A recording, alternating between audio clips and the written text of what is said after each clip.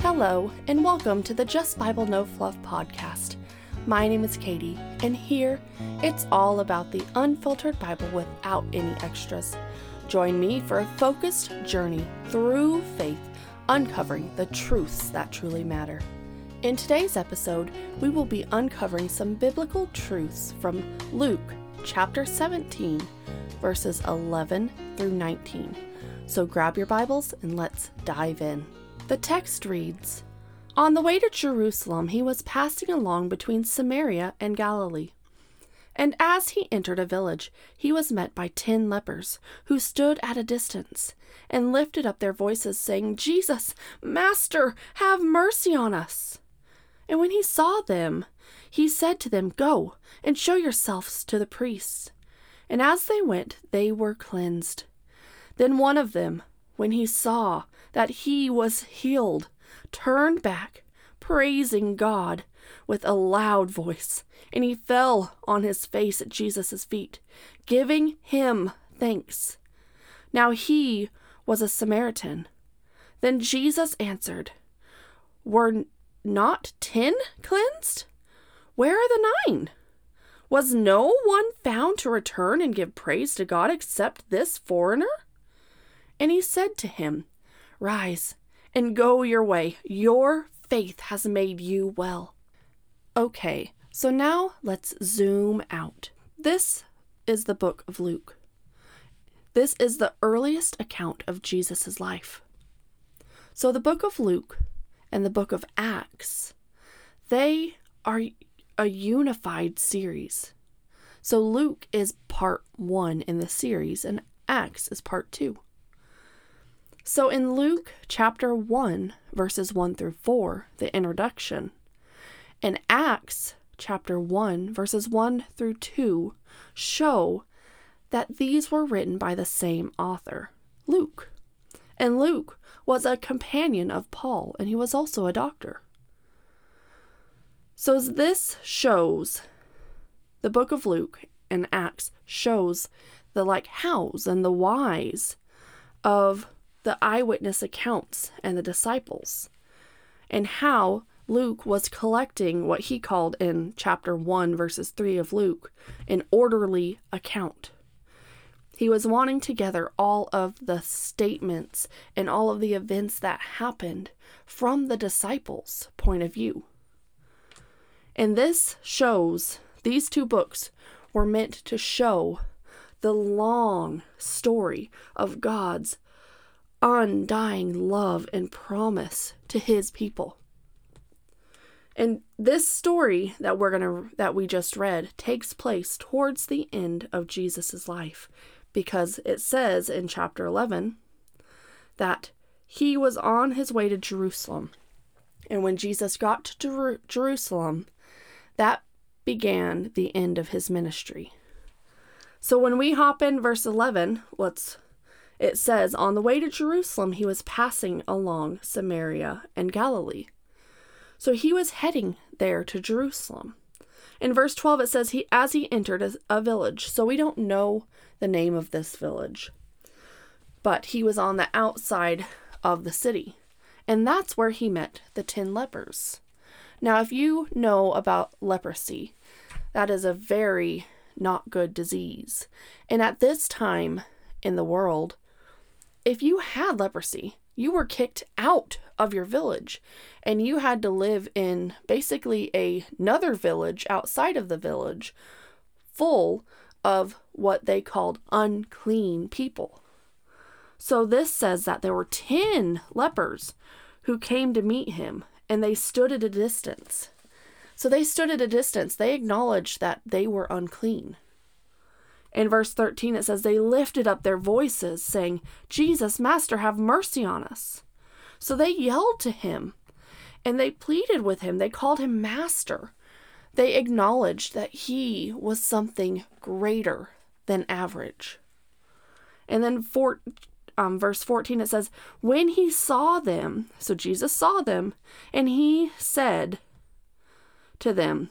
So here's the things he says. He says, go and show yourself to the priest. So he gave them two things: to go somewhere and to show themselves to the priest. Meaning that they would show themselves to the priest and become clean. So they would get to go back to their village, back to their homes, back to their families, back to working, back to a normal life. And then it continues and says, as they went, so they were just told to go, and then they turned, and as they went away toward the priest, they were cleansed. They no longer had leprosy. They no longer had this condition weighing them down. And then it says in 15, and then one of them, when he saw that he was healed, he turned back, praising God with a loud voice. So there was only one out of the 10, when he saw that he was healed, that he decided to turn back and say thank you. And now, so he was healed, and then he turned back, and then he praised God loudly. Do we praise God loudly? Do we stop in our days? Do we take time? Because like he was healed, he was going somewhere, he had a mission. We have missions in life. We have things we have to do. But do we stop and acknowledge God and praise him? Do we do that even when we're busy? God told him to go. He didn't tell him to come back and say thank you. He said, go and show yourself to the priest. He gave them a mission. He didn't expect them to return. He did it out of the kindness of his heart. So in 16 it says, and he, the man, fell on his face at Jesus' feet, giving him thanks. Now he was a Samaritan. So this man was not only so thankful that he was cleansed, he is now no longer staying at a distance from Jesus. He goes up to Jesus. He falls at his feet and thanks him. When God takes care of a big problem for us, doesn't that make you want to just fall down at his feet crying and thanking him? That's what this man did. This was the biggest burden in his whole life, and it just got eliminated completely. He had so many emotions. He was going to get to go home with his family. He probably had a wife and kids in the village that he had not seen in a while. He'll get to go back and get a job. He'll get to go back and just have a normal life and not be separated and excluded anymore. And he fell down at the feet of Jesus, no longer having to keep distance from people and being completely cleansed. And the verse continues and it says, now he was a Samaritan. Samaritans were people that were not generally thought as good people. The Jews would go as far away as possible to avoid the Samaritans. So they're the ones that the Jewish people thought were not worthy. But here he is. A Samaritan out of all of the people was the one to stop and say thank you.